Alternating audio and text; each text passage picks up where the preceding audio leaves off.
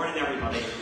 It's really nice to be here with you. I want to thank, first of all, Stephen and Carla, and also the session here for inviting me to come along. I realise that there are many dear friends that Stephen and Carla could have asked to do this baptism, and I find it a real privilege to be asked to do it. I'm very happy to be here.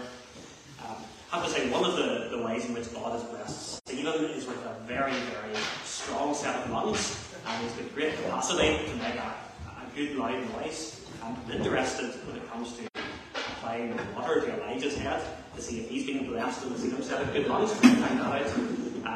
I maybe am not blessed in quite the same way, so if you can't hear me with the microphone, just do this, let somebody know, and I can speak louder, or we can get it sorted, and that will be helpful.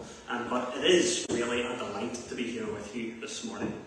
We're going to begin our worship by singing praise. Hopefully you have got one of the orders of service on your way in. Our opening psalm is Psalm 136. So Psalm 136. And each of our songs this morning come from the Book of Psalms, which is the Word of God that Christ has given us to sing praise to Him from. In Psalm 136, we're singing the A selection of the psalm. We're going to sing verses 1 and 2 and 10 to 12. And what I want you to notice as we prepare to sing this is we have, I suppose, a bit of a drum beat, if you like, or a heartbeat over and over again. We're going to be singing His mercy endures evermore. His mercy endures evermore. His mercy endures evermore. And later on in the service, Stephen and Carla are going to be making promises. And we hope and we pray that they will be faithful to those promises. But actually, whenever it comes to a baptism, it's less about the promises that the parents make, and it's less about the promises that the person being baptized makes if they are an adult. And it's far more about the promises that God makes. And that really is why we're here this morning, because God makes promises, and as we see in this psalm, He is faithful to those promises, because His mercy endures evermore. Never, ever stops. So Psalm 136a, verse 1 and 2, and then verses 10 to 12. If you're able, please stand as we sing praise, and stay standing then. Give thanks to the Lord, for He surely is good. His mercy endures evermore. Give thanks to the one who is God of all gods. His mercy endures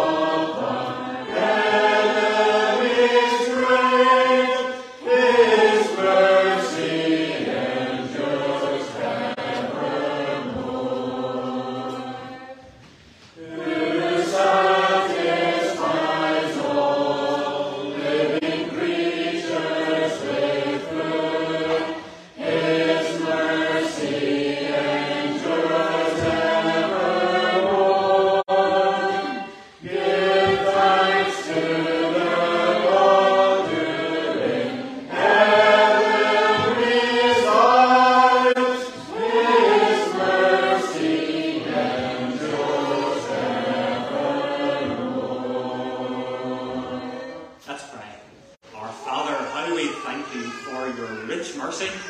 We thank you for your steadfast, loving kindness. We thank you because when you make a promise, you are always faithful to that promise. And we thank you this morning as we gather for a baptism, for how that changes everything. We thank you because as Elijah is presented for baptism, what really, truly matters this morning, more than anything else, is not the vows that his parents make, as important as they are, but it is the promises, the rich promises that you give us in your word. We thank you, Father, because as we consider those promises this morning, we recognise that you have a long and unblemished track record of keeping every single one of them. And so, Father, we pray that you would be with us this morning. We pray that this morning would be a great blessing to the life of this congregation. We pray it would be a wonderful blessing for the Steele family, and we thank you for the wider family who have been able to be here this morning. And we pray particularly for Elijah, and we pray that in years to come he would be able to be told about this day, and he would be able to say that your mercy endures evermore as he considers the work that you will have done in his life. Father, we ask all these things in Jesus' name. Amen. Now please take a seat. We're going to read from God's Word. You can see the passage is printed on the order of service. It is John chapter 13. So John chapter 13. And we are going to read from verse 1 through to verse 11. So John chapter 13, verse 1 through to verse 11. And this passage, as you'll maybe soon pick up as we read it, it takes place in what is known as the upper room. This is just before Jesus goes to the cross, and that's very important for us to recognise as we come to it. So John chapter 13, verse 1 to verse 11. Now, before the feast of the Passover, when Jesus knew that his hour had come to depart out of this world to the Father, having loved his own who were in the world, he loved them to the end. During supper, when the devil had already put it into the heart of Judas Iscariot, Simon's son, to betray him, Jesus, knowing that the Father had given all things into his hands, and that he had come from God and was going back to God, rose from supper. He laid aside his outer garments, and taking a towel, tied it around his waist. Then he poured water into a basin and began to wash the disciples' feet and to wipe them with the towel that was wrapped around him.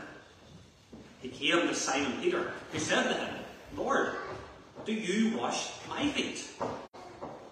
Jesus answered him, "What I am doing you do not understand now, but afterward you will understand." Peter said to him, "You shall never wash my feet." Jesus answered him, "If I do not wash you, you have no share with me." Simon Peter said to him, "Lord, not my feet only, but also my hands and my head."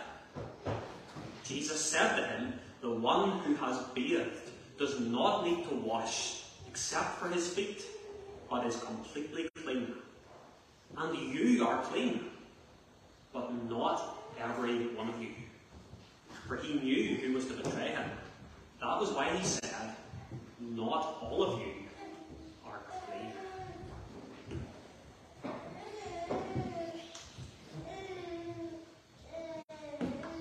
I'm sure Stephen and Carla, you can remember what it was like on the day that Elijah was born. I'm sure you can remember the joy that you got from just watching him, from maybe looking as he sort of opened and closed his eyes and scrunched them and reacted to the light. The joy you got from maybe just watching him sort of wriggling around a little bit in the cot. It's a really, really special moment. But I've got a question for you. The question is, how much do you remember about the other babies in maternity that day? I presume if your hospitals are nothing like the one in Letterkenny, there were 3 or 4 other babies in the room with you whenever you were there, and presumably they weren't all that terribly different from Elijah. Babies are more or less the same size, the same shape, and yet, of all of the babies in that ward, you only had eyes for one. Maybe you heard one of the other babies crying, and it had no effect on you whatsoever. When Elijah cried, you could feel your heart stir inside you. Why? What makes the difference? It's that Elijah is yours. And as far as you're concerned, he is special, he is set apart, and he is different.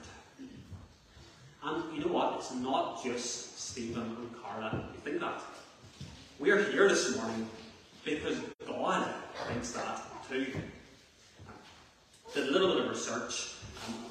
Last year, as long as last year was similar enough to the year before, there were around about 50,000 babies born in Scotland. And yet God says to us that Elijah is more than just a statistic. Elijah, according to God, is set apart. If we were to use the technical term, Elijah is a covenant child. And as I look around this room this morning, I see people who love Elijah. I see the congregation who I'm sure love Elijah. I see friends who have come from Ireland who love Elijah. I see his mum and his dad. I don't see his big brother. Oh, there he is there. There's his big brother there. I see his 2 big sisters. I see an uncle and an aunt. I see some adoring grandparents as well. But this morning, there's something far, far better than that. Because this morning we remember that Elijah is loved by God. And that's why we're here this morning. Because God tells us that he has love for covenant children, just like Elijah. And so we're going to look at a passage which shows us the beauty of God's covenant love. You see it in your order of service, and I want us to focus in on just one short phrase right at the very, very start in verse 1. Having loved his own who were in the world, he loved them to the end. And I want us to see 3 really simple truths from this phrase. The first thing I want us to see is this: Jesus loves his own. Jesus loves his own. You think of Jesus, he was a man who travelled hundreds and hundreds of miles. He preached to thousands and thousands of people. He met thousands of people over the course of his life. He must have had, you would think, hundreds and hundreds of people who stopped him and asked him questions at various points. And yet, of all of the people that Jesus met over the course of his life, there is a small group who hold this special place in his heart. And there's Peter, for example. Peter, who was rash, he was impulsive, he was often making a mess of things. And there was James and John, who could be very, very self-centered at times. They could be very unreliable at times. And there were other disciples too. And all of the disciples were capable of showing a really remarkable lack of faith. Yet here's the question: where is Jesus in this chapter? He's with his disciples. And that is actually all the more remarkable when we see the start of verse 1. Jesus knew that his hour had come to depart out of this world to the Father. So Jesus knows that he's going to die. He knows that actually he's only got a few more hours remaining as a free man. And so, knowing all of that, how does Jesus choose to spend the time he has left? He spends it with these deeply flawed, incredibly frustrating men. So I want you to imagine there's Jesus, and he's sitting at the table, and he's surrounded by these men who are so full of faults. And yet as he looks around the room, what does he see? Well, according to this verse, he sees his own. He sees men who are his. Men who are special, men who are set apart, men who are precious in his sight. And Jesus loves them. And you know what? That is still true today. If you're a believer in Jesus Christ, then you are one of His. You're one of His own. The Lord Jesus, if you're a believer, He looks at you this morning. He sees your flaws. He sees your sin. He sees your rashness and your selfishness and your stubbornness and your foolishness to X. But He looks at you this morning and He says, you're mine. Isn't that such an incredible thing? The Son of God Himself, the one who created the heavens and the earth, the one by whom and for whom everything exists, that He would say of you and that He would say of me, tiny, insignificant, ordinary, unremarkable people, He's mine. She's mine. They belong to me. It's not remarkable that Jesus loves His own. And this morning, as we gather for Elijah's baptism, we're recognizing what the Lord Jesus has told us in His Word. We're recognizing that as the child of believers, Elijah is part of Christ's covenant community. We're recognizing that he's part of the visible church. And we're remembering the promises that God has given. We're remembering the promise to Abraham, for example. I will be a God to you and to your children after you. And so today, as Elijah receives the sign of baptism, we recognize that the Lord Jesus Christ has set His covenant love upon him. And as Elijah is baptized into the name of the Father and of the Son and of the Holy Spirit, we have a visual reminder that Elijah belongs to Christ. And so Stephen and Carla, anybody here who has covenant children of your own, and anybody here who is a believer in Jesus Christ, is it not so encouraging to see that Jesus loves His own? That's the first thing we see. Second thing we see, Jesus loves His own who are in the world.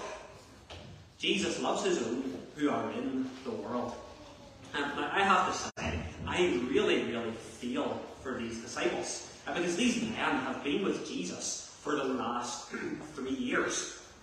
And Jesus has taught them everything they know. Everything they know about praying, everything they know about preaching, everything they know about understanding the Bible has come from Jesus. And every single time that they have had a question, a hard question, they've been able to come to Jesus and Jesus has given them a wise answer. And every single time that they have been frightened or they've been flummoxed, they've been able to come to Jesus and Jesus has given them help. And you think of some of the dramatic incidents that these disciples have been a part of. Whenever they were on the boat in the middle of the storm and the boat was being tossed to and fro and they're terrified that they're going to die. Who was there to tell the wind and the waves to be still? It was Jesus. Whenever they were looking out over 5,000 hungry men and they didn't have anything to feed them with, who was it who miraculously provided them with bread? It was Jesus. Jesus has always been there for these men, but now, after 3 years with His disciples, what is Jesus about to do? Well, we see it in this verse. First verse. He's about to go back. He's about to leave these men. And that is going to be incredibly difficult for them. And especially, it's going to be incredibly difficult because of what Jesus is going to go on to tell these men later on in this section of John's Gospel. That very night, as they meet in the upper room, Jesus is going to tell these men, the world hates you. And you think of some of the implications of that. Some of these men are going to go to prison. They're going to be physically assaulted.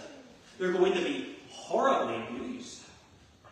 These men are going to face unbelievable pressure to renounce the faith. And if they don't renounce the faith, their enemies are going to try their very best to beat the faith out of them. And so Jesus looks at these men, and he knows what's ahead. And his heart, the heart of our Saviour, is so full of compassion, isn't it? Now, Stephen and Carla, I don't know where your children are going to end up whenever they grow up. And I think all of us here who are parents, we would love our kids just to move a little bit around the corner, wouldn't we? And just spend the rest of their lives nearby. But the fact is, that is not how it always works. And so I'd like you to imagine at this point a mum. And this mum has got two sons. One of the sons lives just down the street. He works a 9-to-5 job, always tucked up in bed at about 10:05. The other son, though, is in the army. He's on the front line.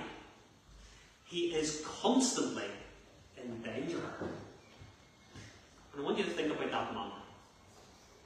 She loves both of her boys.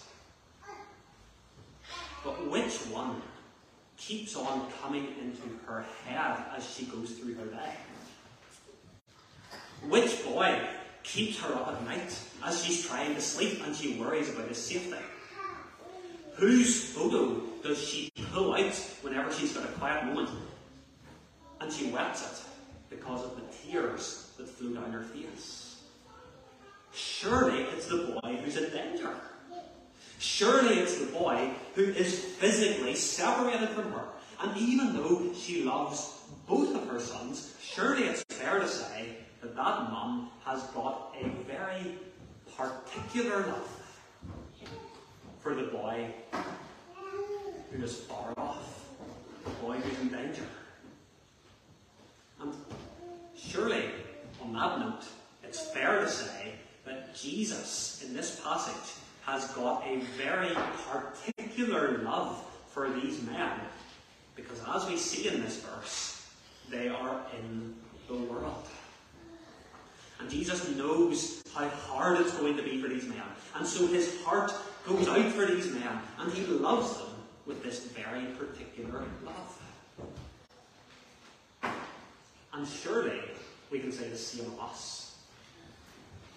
Are you a follower of Jesus? Jesus knows what you have to face. He knows about the temptations that bombard you. He knows how difficult you find it whenever you're outnumbered by unbelievers. He knows how painful you find it whenever people in your office make snide remarks about you. And he knows for some of you how desperately lonely you are whenever you get in the door at night and you're the only one there. He knows about that family strife that's been going on that really, really gets you down. He knows about the scars from your past, and he knows about the pain that those scars cause you. And he knows about the regrets you have that keep you up at night. He knows about the struggle you have to read his word. He knows how hard you find it to pray. He knows about those times that you feel tired and weak and drained and at the end of your tether. He knows about them all. And yet, if you're a follower of Jesus, as he looks at you with all of your struggles, what does he see? One of his own who is in the world. And he looks at you with the same love and the same affection with which he looked on these disciples. And he resolves, I am not going to abandon you.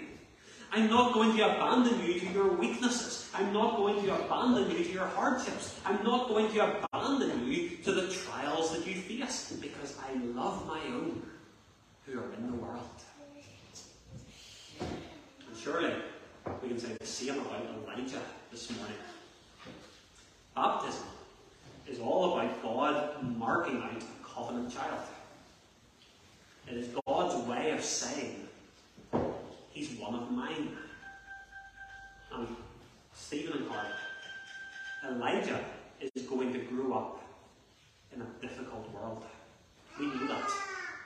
You just have to watch the news to know that. If Elijah is to be a faithful follower of Jesus Christ, it's going to cost him. It's going to be hard.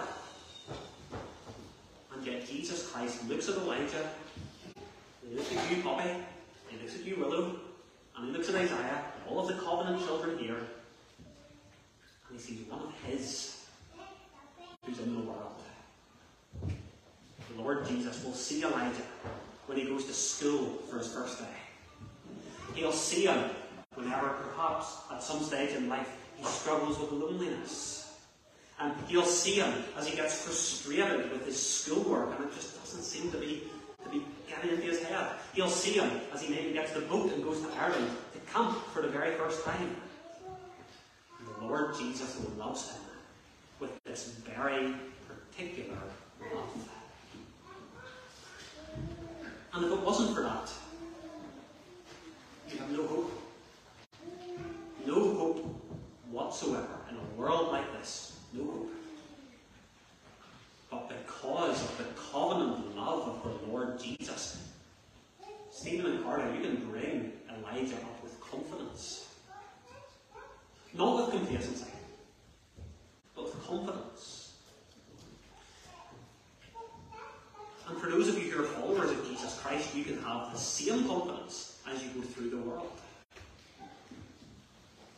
But I want to speak for a moment to anybody here who has not come to faith in Jesus Christ.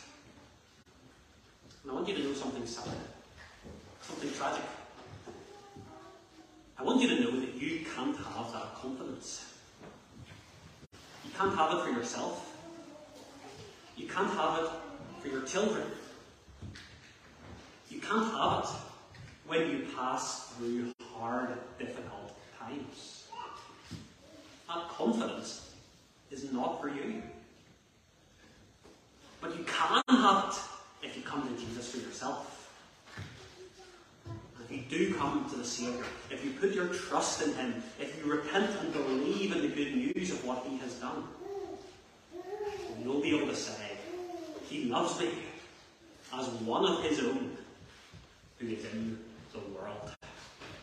So Jesus loves His own. He loves His own who are in the world. The third thing we see, Jesus loves His own to the end. He loves His own to the end. Now Jesus had always loved these men. He loved them whenever they were fishermen and He called them for the first time.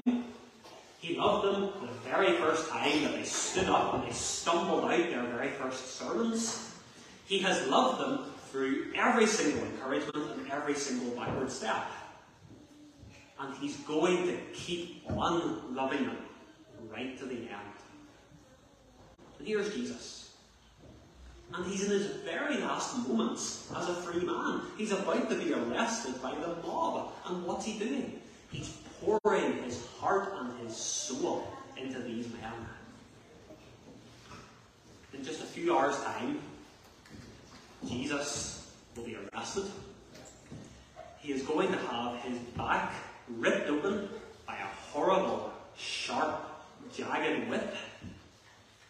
He is going to have enormous big nails hammered through his wrists and his feet. He is going to be stripped naked and hung on a cross. He's going to be ridiculed and humiliated. He is going to bear the sin of His people. And He is going to bear the white-hot judgment of God that sin deserves. Why is He going to do it? Because He loves His own to the end.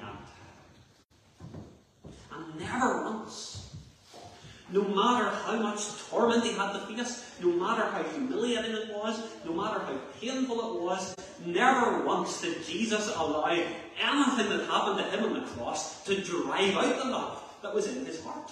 He loved them to the end. And he never stops loving.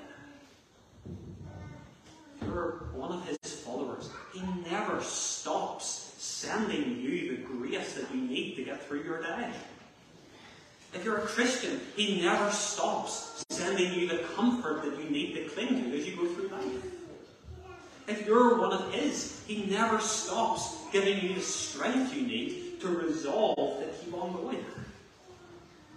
And so I want to say to you this morning, if you're a Christian and if you are finding things tight at the moment, I want you to marvel at the love of Jesus that never ends. If you're a Christian, he loves you to the end. Of course, there's a challenge in this as well, isn't there? You're hearing today how precious and how beautiful and how glorious this love is. Surely you don't want to miss out on it. Maybe some of you here haven't yet put your trust in Jesus. Maybe you're a good person. Maybe you have an interest in religion. Maybe you're a churchgoer. Maybe you go to this church. But if you haven't yet put your trust in Jesus, do you not want to experience this love for yourself? Is this not something that you want to know in your own experience? And there's a special application as well for parents on the day of baptism. Stephen and Carla, you want the very, very best for Elijah. And I know as a parent myself, at times we can be fearful about the challenges that our children are going to have to face. I want to tell you this, I want this to encourage you. No matter how daunting the challenges may be, there will never be a time when the wells of Jesus' love run dry. Stephen and Carla, I know Elijah is going to grow up in a loving home. But your love for Elijah is a tiny little drop in the ocean compared to the love of Jesus. I know, Stephen and Carla, you're going to do your very best to bring Elijah up in God's ways. I know you're going to train him. I know you're going to discipline him. I know you're going to love him. I know you're going to teach him. But most of all, entrust him to the love of the Saviour. Take those covenant promises. Remember the promise that God gives, that he will be a God to us and to our children after us. Think back to today as Elijah receives the mark of the covenant. And amidst all of the fears and the worries you may have for your son, anchor everything on the one who loves his own and loves them to the end. Well, if you're able, please stand. We're going to come before God in prayer. Our Father, how do we thank you for the love of Jesus? We thank you because he loves his own. He loves his own here in the world, and he loves them to the end. And we thank you in particular as we think of the cross of Jesus, as we think of the pain and the torment and the humiliation that he faced, and especially of the judgment that he endured because of the sin that he was bearing. We thank you because at no point did he climb down, at no point did he perform a miracle to escape, at no point did he stop loving his people. We pray, Father, that would be a rich encouragement to us this morning. And we pray particularly for anybody here who has not yet experienced that love for themselves. We pray that you would lead them to the Saviour who loves his own. And we pray that they would be assured of that wonderful love. Father, we ask all these things in Jesus' name. Amen. Please have a seat. Well, at this point, before Stephen, Carla and Elijah come forward to the front, I want to take a little bit of time to explain what baptism is all about. And I want to say four things. Three things I'm going to say before, Elijah's baptism, the fourth thing I'm going to say after his baptism. So 4 things. First thing I want us to consider is that baptism is a picture of washing. It's a picture of washing. Now, maybe a question for the children, and Willow and Poppy are right at the front so I can see you, and I can see a few back there as well. You don't have to answer out loud, but answer in your head. What is Elijah going to be baptized with? What am I going to pour or sprinkle on Elijah's head? Water. Okay, what do we normally use water for? To wash things, don't we? And the last question, what sort of things need to be washed? Do you wash clean things? Well, no. You wash things that aren't clean. And Caleb, I want you to listen carefully too. Stephen and Carla, I know you've got 4 children, and you know perfectly well, got a great illustration of it just now, of course, you know perfectly well, it doesn't take long, does it, for those signs of sinfulness to start to show up. No matter how young your child may be, it just doesn't take long. And today, as Elijah is baptized, we recognize he is every bit as defiled by sin as anybody else in this room. And we recognize that he needs to be washed. So it's a picture of washing. And second thing, it's a picture of belonging. It's a picture of belonging. Now, we've got a wee boy who's just left the room, and he goes to playgroup. And I can remember back in September, one of the very first things that I noticed as we dropped him off was that there was another boy who had exactly the same school bag. And I don't know if any of the young people here like Paw Patrol. It's a Paw Patrol school bag, but it's exactly the same as Caleb's. And that's actually a really big problem. Because the problem is, what happens if Caleb brings his school bag home, what if he takes Caleb's school bag home? You just know there will be tears over that. That will not be a good thing. So how do we make sure that doesn't happen? Well, it's a very simple explanation. If you open up Caleb's school bag and you look just inside the zip, I wonder if you can guess, Willow, what's in it? There's a label. There's a label. What do you think the label says? It says, Caleb McCollum. So the bag has got his name on it. The label shows who the bag belongs to.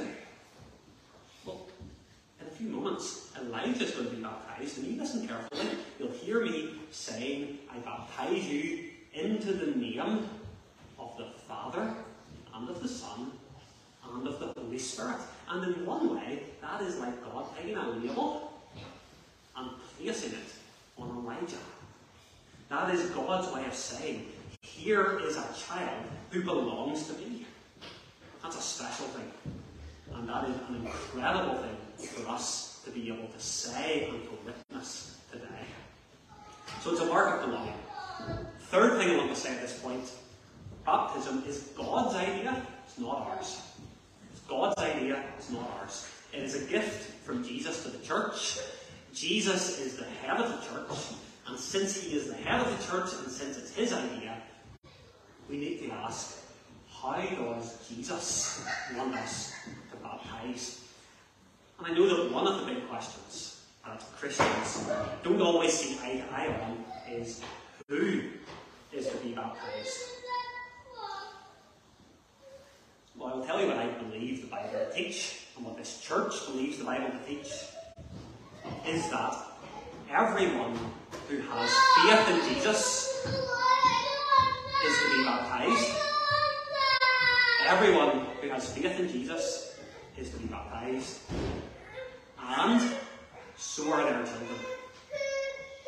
Now we see that, for example, when the Philippian jailer comes to faith in the book of Acts. We see that he's baptized, but we see also that his whole family, his whole household, is baptized with him. And to understand that, one of the things we need to realise is that God has given us one big story. And that one big story runs the whole way from the start of the Old Testament all the way to the end of the New Testament. And in the Old Testament, God gave his people a wonderful picture of belonging. And that picture was circumcision. And circumcision marked out his people as belonging to him. And God spoke to Abraham, and God told Abraham that he was to be circumcised. But not only was he to be circumcised, but his sons were to be circumcised, and their sons were to be circumcised, and their sons were to be circumcised after them. And the reason is that God had made great and incredible covenant promises, like the one that we've quoted a couple of times already. I will be a God to you and to your children after you. And every single son, even before he was old enough to believe the promise for himself, every single son was to receive the sign. We live in a different time. The Lord Jesus has come now. He has fulfilled those aspects of the Old Testament that pointed to his coming. And he has inaugurated a new sign of the covenant. Circumcision is no longer a sign, but baptism is. And just as in the Old Testament God's people circumcised their offspring and recognized them as covenant children, so in the New Testament era, the children of believers are recognized for what they are. And that means that what Stephen and Carla are doing this morning, it can be traced back, not simply to the time of Jesus, but all the way back past David and past Moses and past Jacob and all the way back to Abraham thousands of years ago. Baptism is God's idea. It's not our idea. We should be so thankful that God has given it to us. Well, at this point, I would like to ask Stephen and Carla to bring Elijah forward to the front.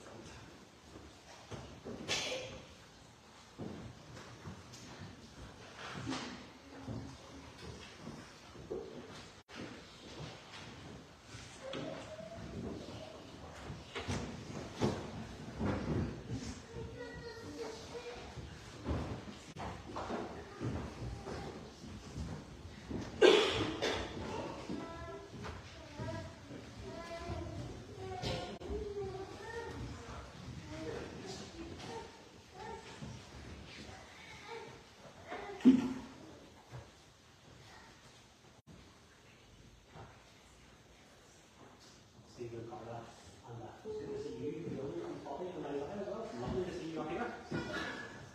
I have a few vows that I am now going to put the microphone. Hopefully everyone can hear. Campbell's going to sort that out. I put some vows and I'm going to ask your mummy and daddy some questions. And you know what? This is their fourth time doing this. They're going to be making promises about how they're going to bring Elijah up to learn about Jesus, and they'll set an example of trusting Jesus. And you know what? Poppy, they did it for you as well. And Willow, they did it for you. Poppy, for you as well. And Isaiah, they made these promises about you as well, and it's a wonderful thing. There are four baptism vows that parents take before their child is baptized. And as we come to these vows, they're weighty vows. I know and I trust that Stephen and Carla mean these vows, but we want to recognise these are not vows that they can accomplish by themselves, but it is in the strength of the Holy Spirit who equips Christian parents to bring up their children in the ways of God. So Stephen and Carla, do you promise to train Elijah to pray, read the Bible, and attend public worship? Do you promise to teach Elijah his need of repenting and believing in the Lord Jesus Christ and confessing his name?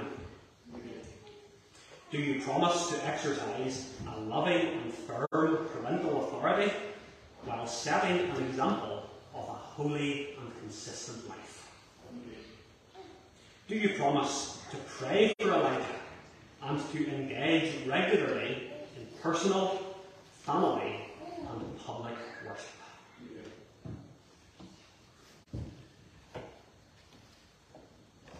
Yes, we will come now to the sacrament of baptism. I'm going to pick Elijah. I hope he is okay with that.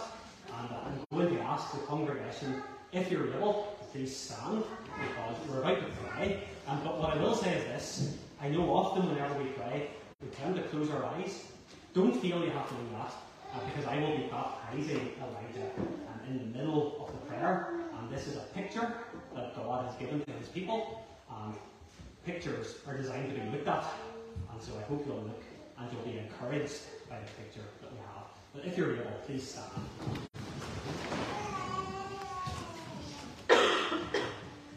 Father, I thank you for the wonderful sacrament of baptism. We thank you for how it is a sign of the washing that Elijah needs. And we thank you because that is a washing that you provide to your people. We thank you because Elijah does not have to make himself clean. His mum and his dad do not have to make him clean. But it is the Lord Jesus Christ who cleanses each and every person who comes to him in faith. We thank you too for how baptism is a sign of belonging. And we thank you for how Elijah is now about to receive the sign of the covenant. And we bless you for that, we praise you for that, and we pray that this would be a great encouragement to Stephen and to Carla as they seek to bring Elijah up and as they seek to remain faithful to their vows. And now, Elijah, Hugh, Symington Steele, I baptize you in the name of the Father, and of the Son, and of the Holy Spirit. The Lord bless you and keep you. The Lord lift up his countenance upon you and be gracious unto you. The Lord give you peace. Let's continue to pray. Our Father, we thank you for the sign that Elijah has just received, but we pray that the external sign that he has received would be matched by an internal reality. We pray that he would grow up to receive true cleansing from his sin. We pray that he would see the Lord Jesus for who he is. We pray that he would come to him in repentance and faith. And we pray that he would have his sins washed away. We pray that Elijah would know the great delight of being clothed in the righteousness of Jesus Christ. Father, we pray that the day also would come when Elijah stands perhaps here in this very spot, and he himself takes vows, he makes promises, he professes his faith in the Lord Jesus. And Father, as we pray for Elijah this morning, as we pray for Stephen and for Carla, for Poppy and for Willow, for Isaiah as well, we pray for your blessing upon this family, and we thank you because the Lord Jesus loves his own through the end. Father, we thank you for that precious encouragement. We thank you in the name of Jesus. Amen.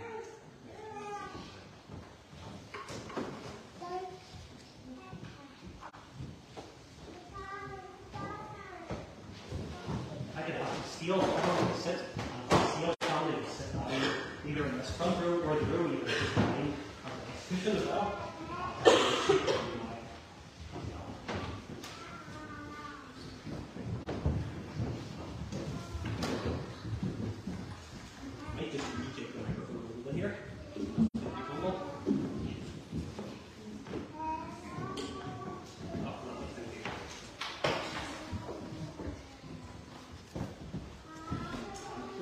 Stephen and Carla and everybody here, as you know, I mentioned 3 things about baptism.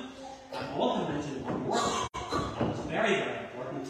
I want to mention to you that baptism points to the cross. Baptism points to the cross. Because as we considered, baptism shows us that Elijah needs to be washed clean. But given that baptism is God's idea, it's not ours, it also shows us that that cleansing that Elijah needs comes from God. God washes his people. He doesn't do that through water, but he does it through the blood of the Lord Jesus Christ. And Jesus, of course, shed his blood on the cross. It was poured out for us. We thought as well about how Elijah's baptism, or any baptism for that matter, is a picture of belonging to God.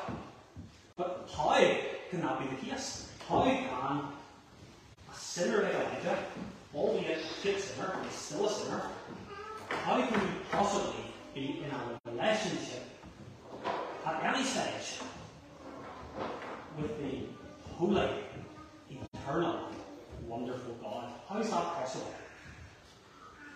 Well, it's because, as I said, the Bible is one story from the beginning to the end, and all the way along from the very beginning, thousands and thousands of years ago, the covenant was always looking forward to Jesus' death on the cross and Jesus' resurrection. Baptism points to the cross.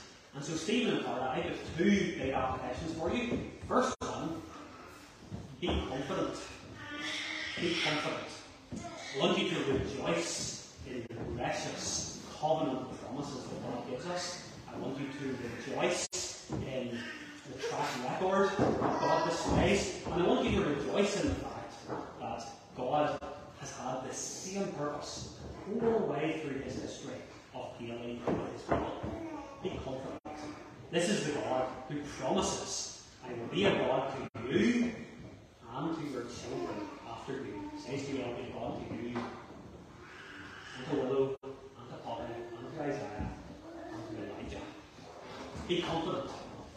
Second application, be a family that is all about the cross.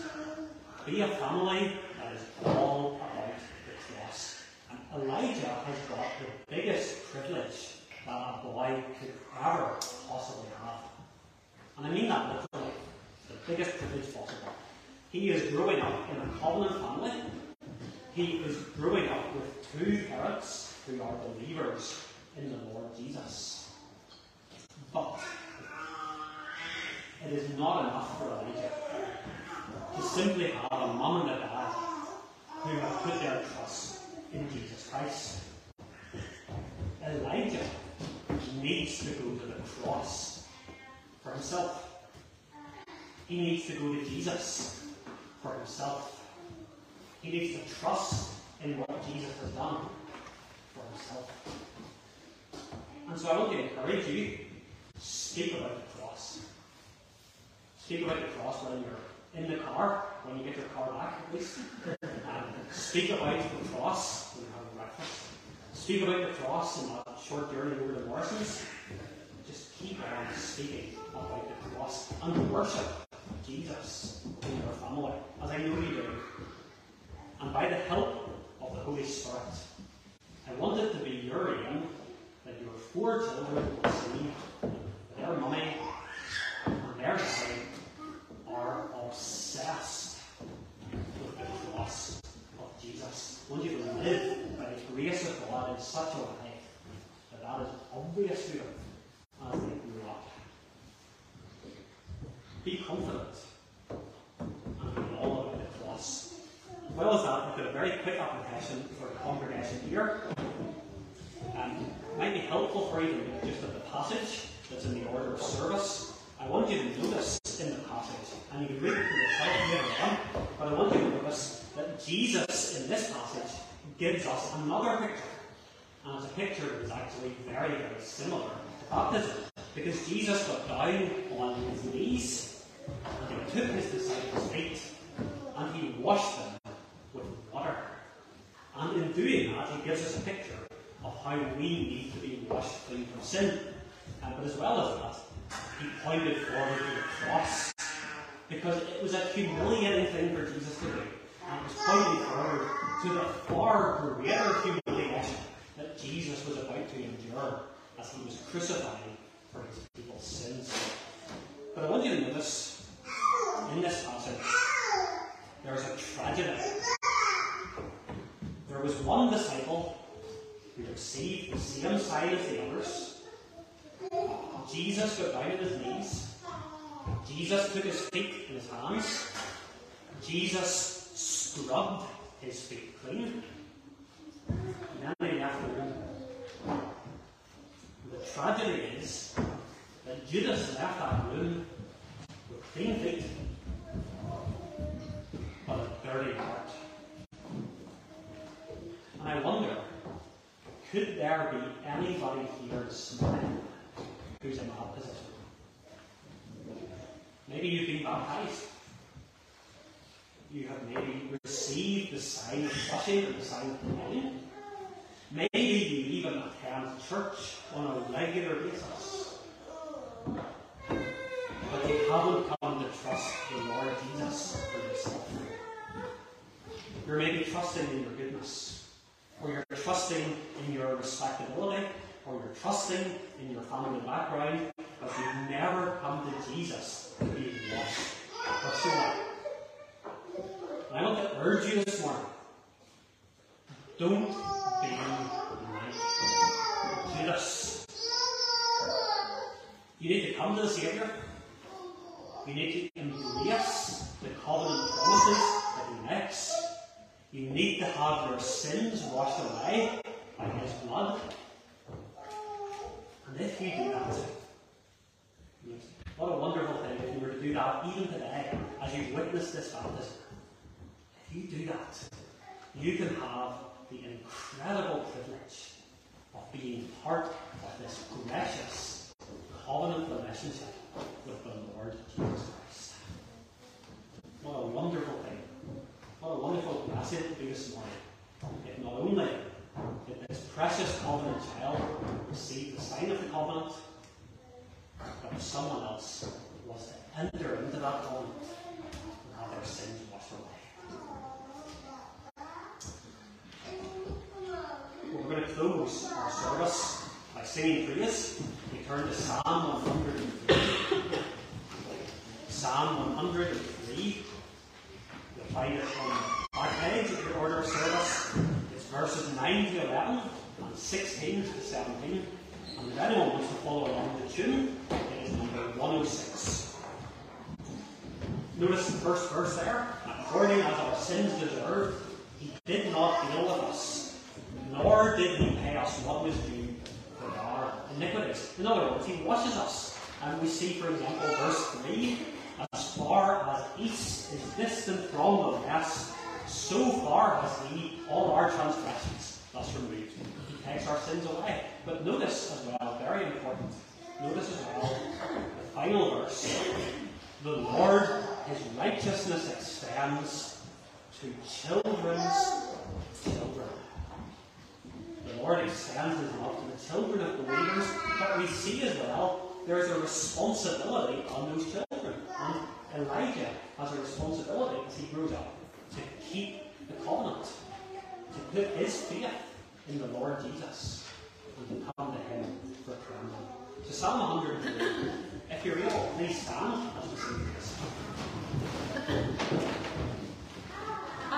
According as our sins deserve, He did not deal with us, nor did He pay us what was due for our iniquities. Because as my